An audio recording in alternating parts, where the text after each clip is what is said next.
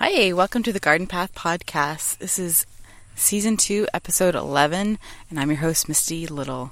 Today's guest is Trey Watson of Leg Creek Farm, which is a southern fruit tree farm based out of Nacogdoches, Texas. And if you don't know where Nacogdoches, Texas is, think about it as East Central Texas, kind of in the Piney Woods, Big Thicket region. If you're familiar with Stephen F. Austin University, it's right there. It's a pretty neat little area. Definitely a different habitat. If you're used to southern forest, from Louisiana over to Georgia, kind of has that same feel. A lot of yaupon, loblolly pine, some longleaf, shortleaf, that kind of thing. So Trey actually reached out to me back in the fall because he wanted to talk about his new book, The Lazy Gardener's Guide to Easy Edibles, which is on Amazon. And you'll actually hear a little bit more about where else you can find that in our conversation. So we covered fruit trees, especially for southern gardeners. A lot of people, try to grow apples and things that need chill hours that are good for the north, but we may not get so much in the south. So there are some varieties we can grow in the south. He covers some of those, and as well as some interesting other edibles and fruit trees that you may not have thought about that you may want to add to your garden. So I hope you guys enjoy the conversation. I do want to note that I had a cold at the time, and I made the mistake of not getting water before our conversation, so I had some coughing fits, and I tried to edit them out, but there's a few that I couldn't really get without making the audio sound kind of weird. So I'm very, very sorry about that. You're just going to have to brave on through some coughing at the very beginning. It gets better at the end, so you don't hear so much about that. You can hear I'm recording this outside, so you're hearing a lot of ambient noise and an annoying motorcycle and my wind chimes. It's a pretty pleasant day. It's the 1st of April, so a few other show notes. I'm going to be recording soon with Elizabeth, the Secret Garden episode, the book club topic. And then I've got 2 more guests lined up for the rest of the season that kind of just happened. So this is going to go a little bit longer. The season's going to go a little longer than I anticipated, which is fine. And then I should wrap up by the 1st of June for sure. So I have a little bit more on kind of what I'm anticipating the 3rd season looking like, and some input I'd like from you guys in the next couple of episodes. But as always, you can find me on Instagram at the Garden Path Podcast. You can email me at thegardenpathpodcast@gmail.com. And show notes for the episode at thegardenpathpodcast.com. So hope you guys have a wonderful April.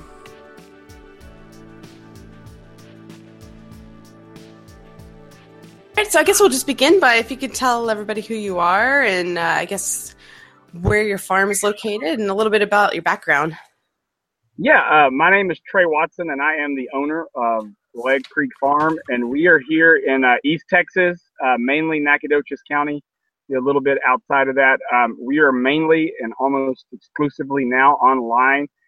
We started doing stuff locally about 2009, I think, 2010, and a lot of what started it was I was always gardened, right, and I've always enjoyed doing that. And as a person who lives in East Texas, which is kind of part of the Southeast, right, United States, is not really the West necessarily. We still got pine trees and oak trees and everything around. Yeah. What it came down to is I cannot get fruit trees to thrive here, right? So whenever you order fruit trees, I'll probably order them online, and I'm not going to name companies, but major gardening kind of companies, you would get those come from Michigan, or a lot of them came from Michigan, some Northern California, but generally I had poor success growing them. Maybe it's because of the gardener, you know what I'm saying? But maybe it's also, I thought that I did everything I could and they would not grow. So we started growing and doing some things with fruit trees that would work here in the climate that we have here, which is, our climate, and especially this year, but a lot of years it just varies, and a lot of the Southeast is like that, and I think a lot of Texas is like that. But yeah, where the climate is, really hot in the summer, and maybe it's a mild winter, maybe it's a especially severe winter, quote unquote, for us, right? Yeah. But then it's a milder summer, and again in quotes. But ultimately, it's a weird kind of climate. And so what we did is worked with other growers and then grew some ourselves to get these trees growing in this area, actually in the southeast. And so, and really our climate in east, and then our climate in even west in some cases, but really get trees that would work in the south. And so that is what we've done, and that's what we've been doing, I guess, since 2000. And I guess it was 2009. That's when I think we started. We did some of the stuff locally, and then we thought, you know what, let's try the internet. And so I made a website that was terrible, but I made a website on my own, and then eventually got a more professional website done, and we've been selling online ever since. So were you starting with like apple trees or peaches? What was your... Yeah, it was a lot of it honestly was already kind of growing in this area. And then, apples were one of the things that I got the one tree I had success with growing up was a Dorset golden apple tree. And it was one that's a variety that works for the South and grows good, tasty apples and pretty easy to grow. So kind of got hung up on that one, and then started getting other ones like Pink Lady and Granny Smith and stuff that were the Australian kind of varieties that worked in the heat, and then eventually branched out from there. And of course, we have the traditional apple varieties too. But we started with those, and really started, and oak trees, honestly too. I raised a lot of oak trees from acorns, and did and cut, and then grew those out and sold those to people back in the day. Don't do that much anymore. But anyway, so and I have a degree in horticulture from Stephen F. Austin, and a master's degree in environmental science from the same place, because I guess I just couldn't leave. But I couldn't get I think it was my horticulture degree in 2004. I just could not I could not go find a high paying job in horticulture, so I got it.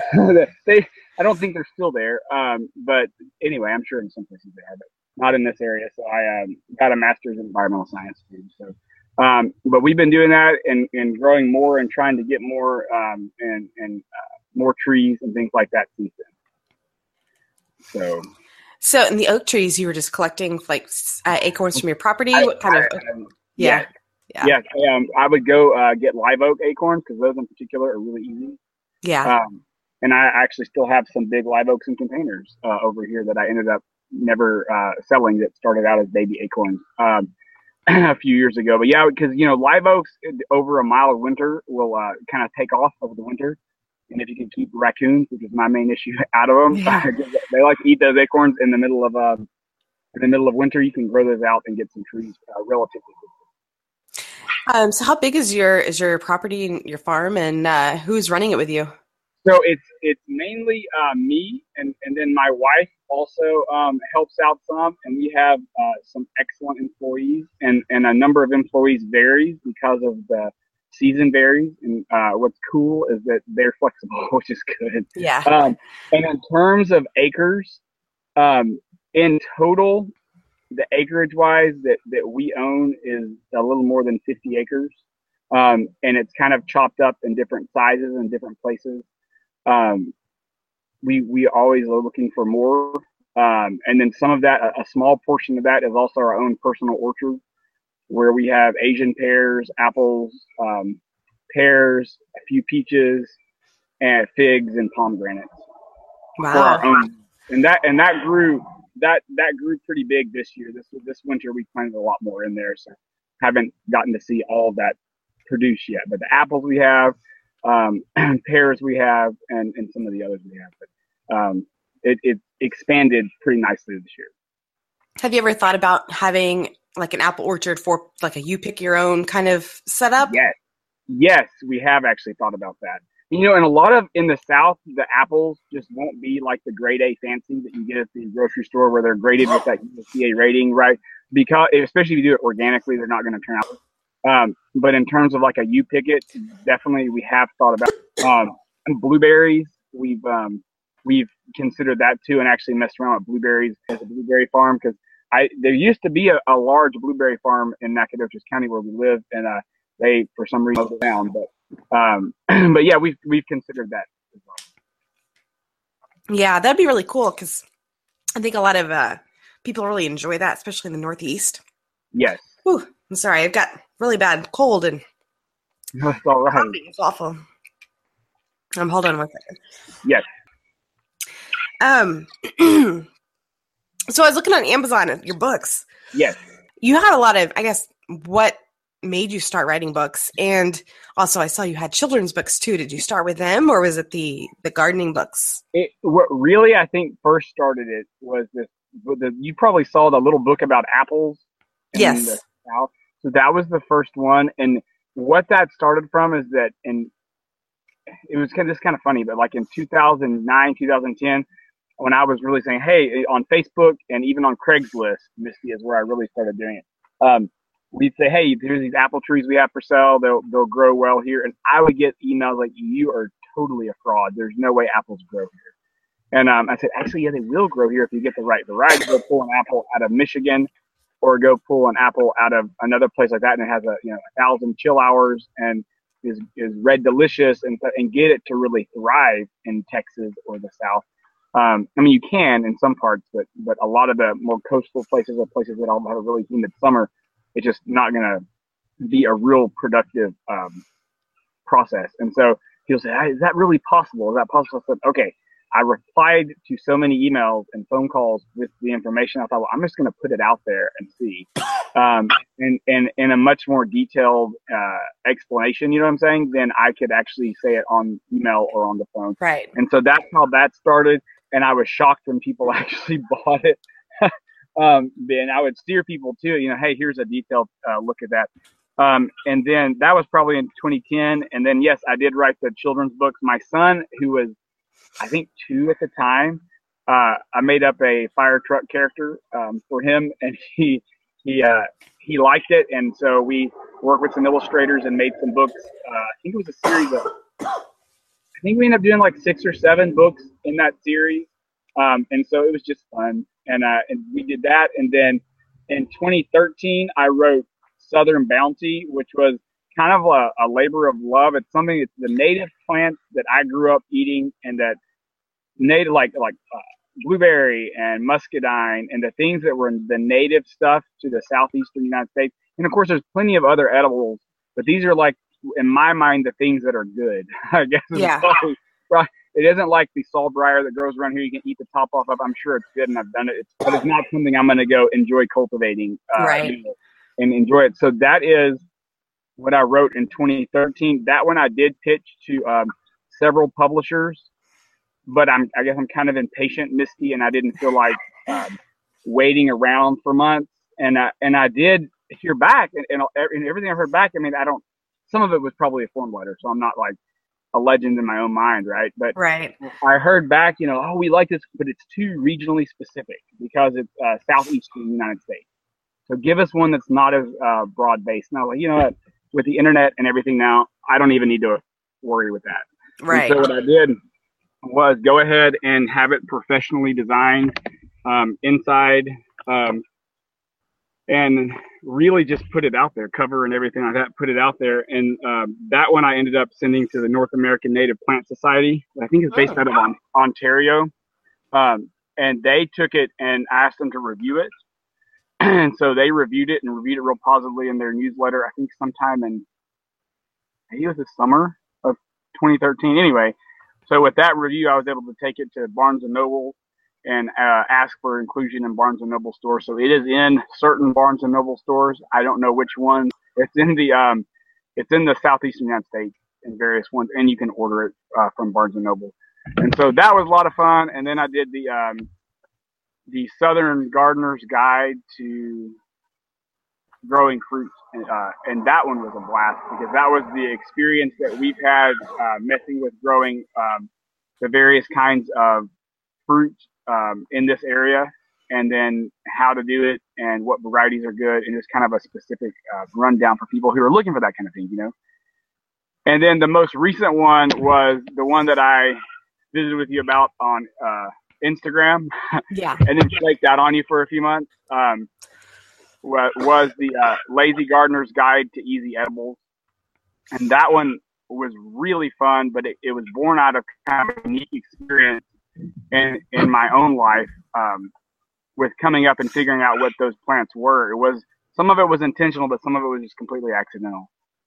So that one is the most recent one, and that one is available soon, hopefully in Barnes and Noble, because we already have the other one in there, and it has a broad based information for people in it. I think would be good, but I'm still working with them to facilitate that.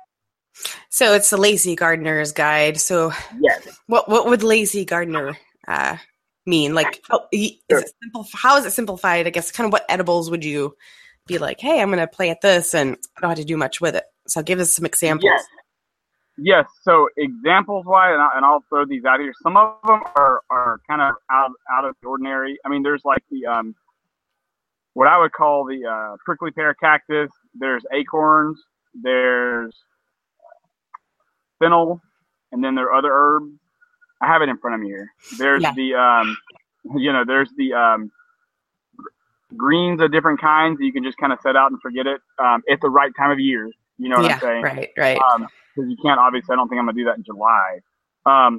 Garlic, there is a society garlic, which is one of my favorites because you can hardly kill it.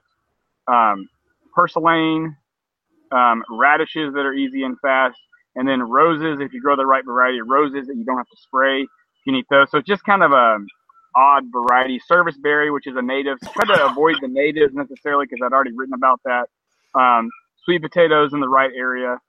And then the wild greens like dandelions and chickweed and things like that, watercress, even grape leaf you can get, and that are just really easy to grow. And really what it came out of, Misty, was I always like to grow edible plants, right? I guess that's good since I'm in the business of doing that. But my daughter, when my wife got pregnant with her back in 2000, in I guess early 2012, and she ended up having a heart defect or series of heart defects, and having to go in and have multiple heart surgeries. And so in the process of that, as you do, you kind of abandon everything you've been doing at home. You know what I'm saying? Yeah, right. And so we kind of left, we'd be gone for at least a month at a time, and it was interesting to come back and see what survived. Yeah. And that which survived and could still be eaten made the book. That's kind of the story behind it, because that which could just be left alone, where if you leave tomato plants alone, they're going to be covered up in weeds, and at least maybe that's how I garden. I don't know. And rotten tomatoes hanging off of them, whereas some of these others, it's a little easier to ignore and come back and actually have something. Right. I saw the excerpt on your website about the sunchokes, and that's one that I've never tried, but I keep seeing time and time again people mentioning those, and that thought it was interesting that you could eat them raw, because I didn't realize that either. Do you grow those a lot, or? Yes. So we have grown those, and yes, you can eat them raw, and they have a little different flavor. You can also cook them. I would probably prefer and recommend, even though you can eat them raw, just dig them up and eat them. I think that there is occasionally some stomach discomfort by eating those, right, raw, or too many of them. You know what I'm saying? Right. Yeah. But yes, they can be done. Yeah. So and they have really pretty flowers. Yeah. So like some of the other things like chickweed and dandelions, I guess, I know they're edible and other people know they're edible, but I guess I still kind of like have some trepidation about just going out and getting them and feeling like, are they going to taste good? And how do you jump into that and just do it? Mix them in with the existing greens that you're eating. So if you eat a lot of spinach or, I don't know, kale or something like that, mix in the dandelion leaves in with those, right? And it will make it a little bit easier to get into that. Okay. At least that's what that is what I recommend. At least that's what I have done with children before, and it has worked. They won't even notice if they're already used to eating some of the other grains. But so that would be a way to do it. That's probably the best way. Is just kind of get into it a little bit like that. I mean, working outside like we do a lot, reach down and just pull some leaves off, and it has obviously a unique flavor, it's not bad. It tastes good. But yeah, mix it in with some of the existing greens. It's harder to notice. And what about, mix it in with a smoothie. oh yeah, smoothies make sense. That makes easy. You mix anything with a smoothie and you can hardly taste it. Exactly right. The acorns. What do you do with acorns? Yeah. So the acorns, primarily because of where we live, I gather those wild, right? So I don't necessarily cultivate the trees to grow acorns, but there's plenty of acorns around. There's several processes. So the Native Americans who dealt with acorns are basically endemic across the whole North America and even other places. Take the acorn. Native Americans would put them in some kind of sack, put them down in the creek, and let the water run through them. Because they're bitter, so they have those tannins inside the acorns. Right. What we do is boil them and change the water at least 3 times. Mm-hmm. So I think I put a video maybe on YouTube of this. I can't remember, but I cracked the outer shell and get that little, like, what I always heard called, which is not a technical term, Misty, but like the cheese, right?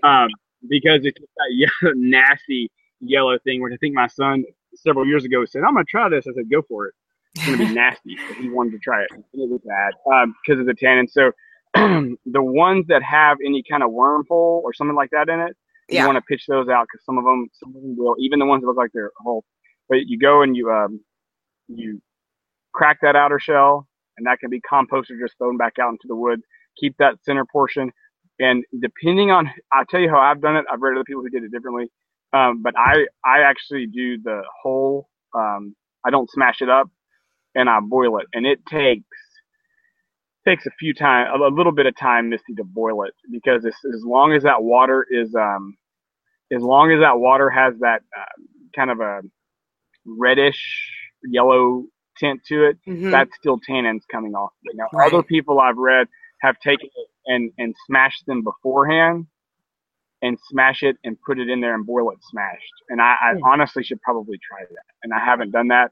But because I think that might be a little easier, because you're getting more surface area open to that water to get those tannins out. But so do that, and then get it to where that water is clear, and then dry off the acorns and smash them up in whatever way you want to smash them up. I ended up using a food processor, and take that food processor and put them in there and just chop it up as fine as it will go.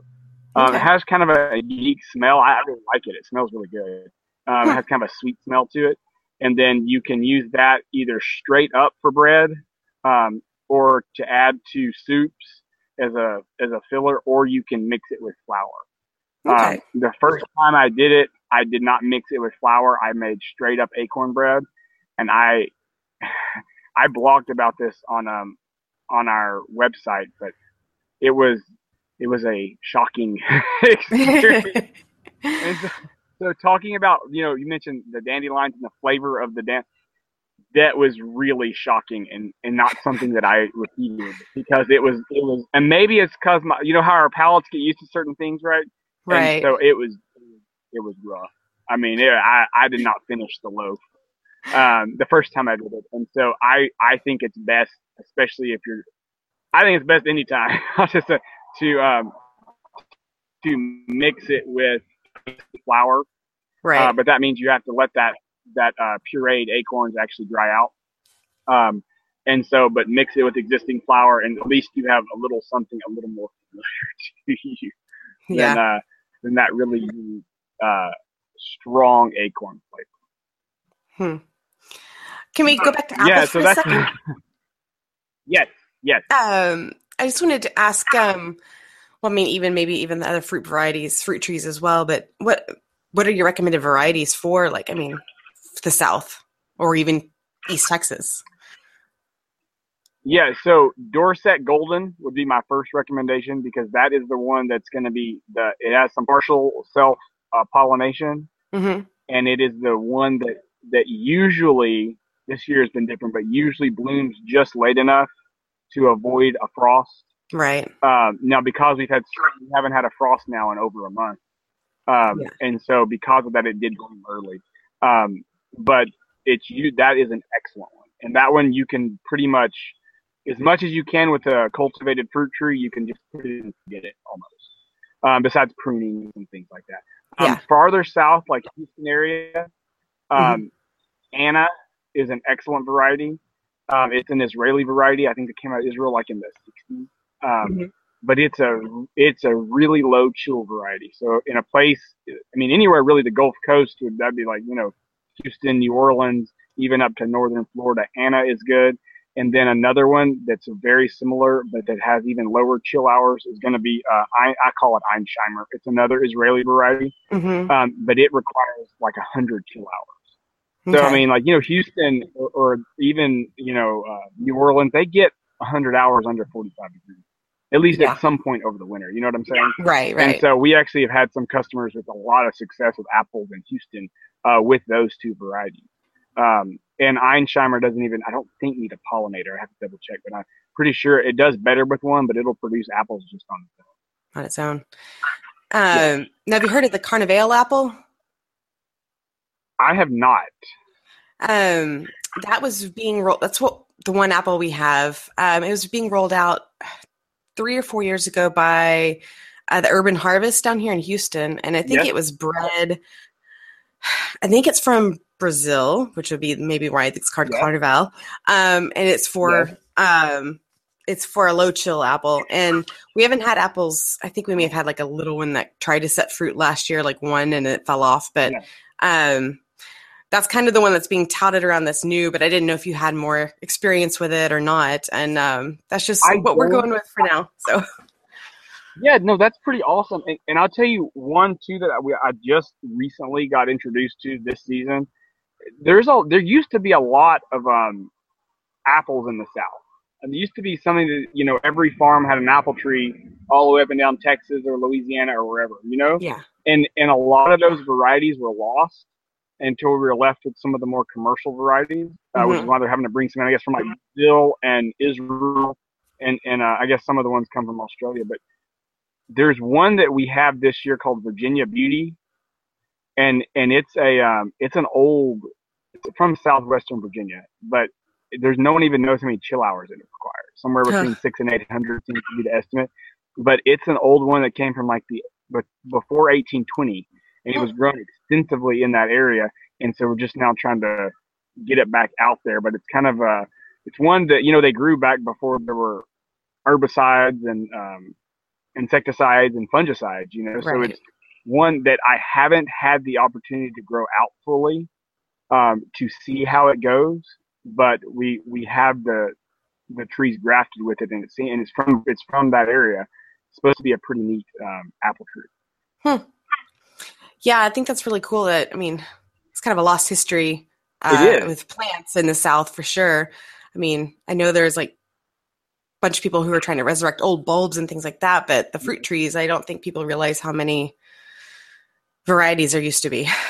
Yes, right. Yeah, there's a book that I've only read portions of, but it's on Amazon. It's called Old Southern Apples, and it's a guy who's done pretty extensive research on the old apple varieties that actually used to grow across the South, and kind of categorize those and see what happened to some of them, because most of them have been lost. Right.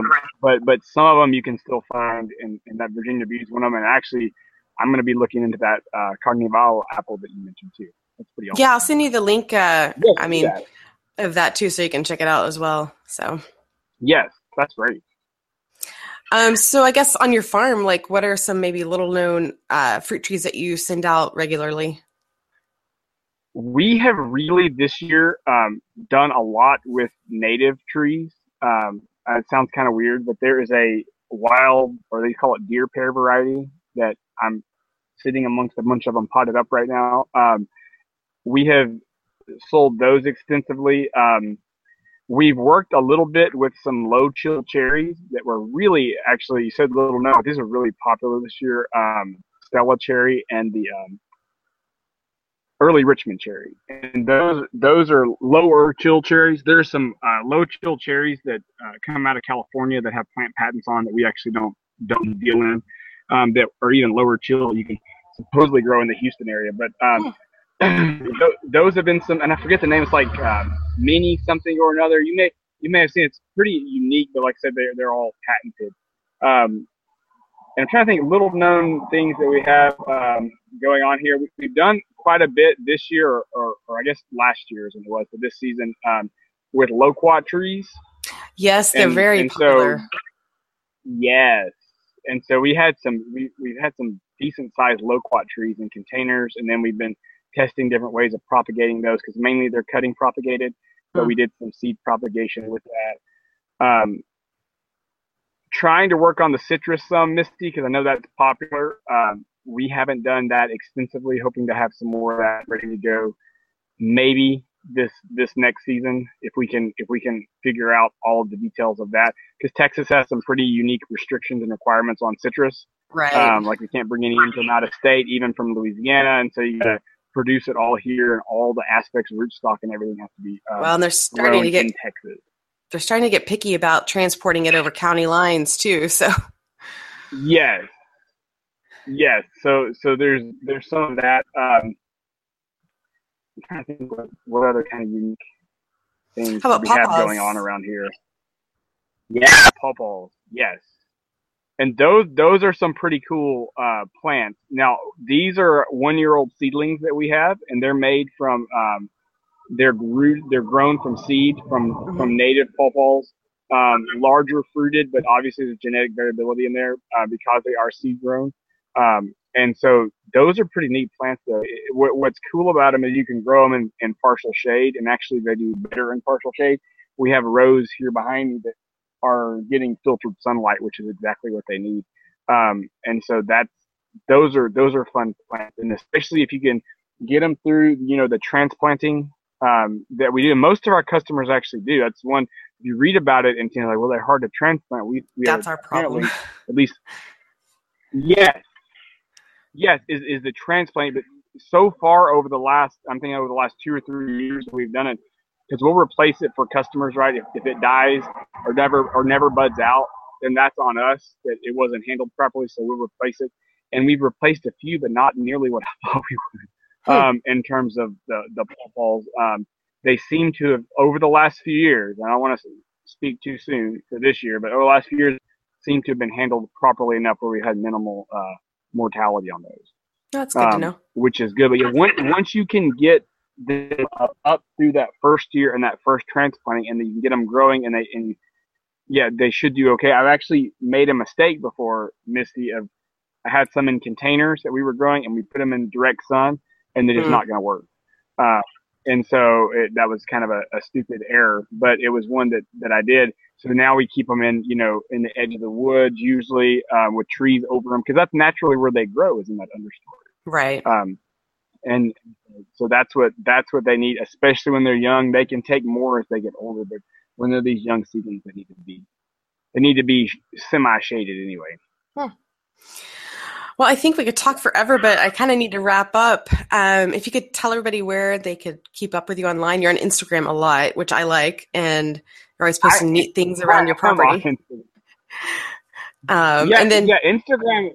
Yeah, go ahead. I was gonna say Instagram has been my baby. I guess over the summer last year through now, I've really enjoyed Instagram. I like the whole process of it, and it's fun to share things that are going on around the property or around the trees and things like that. So yeah, Instagram's fun. So that's just Leg Creek Farm is the username on Instagram. Okay. And of course your website. And is there anything people should know about ordering? Do you ship year round, that kind of thing? Yeah, good question. So we're actually, and it's probably why I'm even talking to you right now, is that we're kind of wrapping up our shipping season with the bare root. We are really weather dependent in terms of this has been a pretty warm winter. And so what that's caused for us is that a lot of the fruit trees are starting to break dormancy. And usually we don't see that till say March 15th ish. And that's usually kind of where we can hold off until then. This year it's been much earlier. And so we're kind of close to the point of wrapping up, what we have. And I say close, we'll probably go another week or two from the time that we're recording this on shipping the bare root. After that, we do have a variety of container plants that we'll ship. it's usually not quite the selection that we normally have. And it's usually different because shipping containers is a lot different process than shipping the bare root.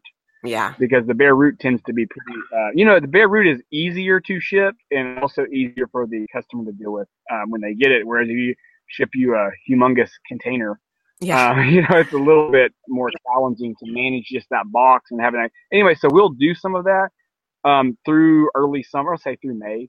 But for now, we're kind of wrapping up. But normally we start shipping late November and continue March the 15th or so is what I can't say anything. We'll just kind of be around. We're on Facebook. It's facebook.com/Lead Creek Farm.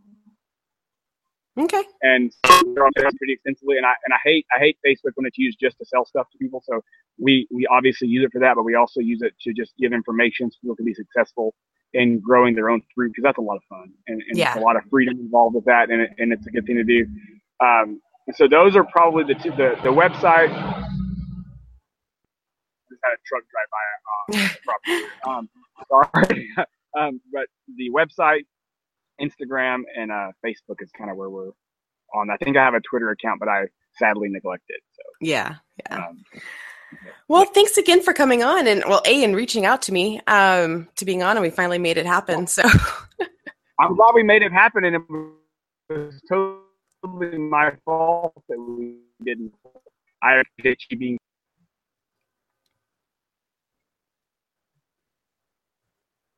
Nope, you broke up there a little bit. Oh, hey, sorry. No, I was going to say, hey, thank you very much for being patient with me like that. Cause we got busy with it, and I ended up disappearing for a while. So I'm glad we made it happen, and I appreciate you being patient with me on that. Yeah, no problem. So, yeah, thanks again, and hopefully we'll chat soon again about more trees. Thank you very much. All right, and bye. Bye.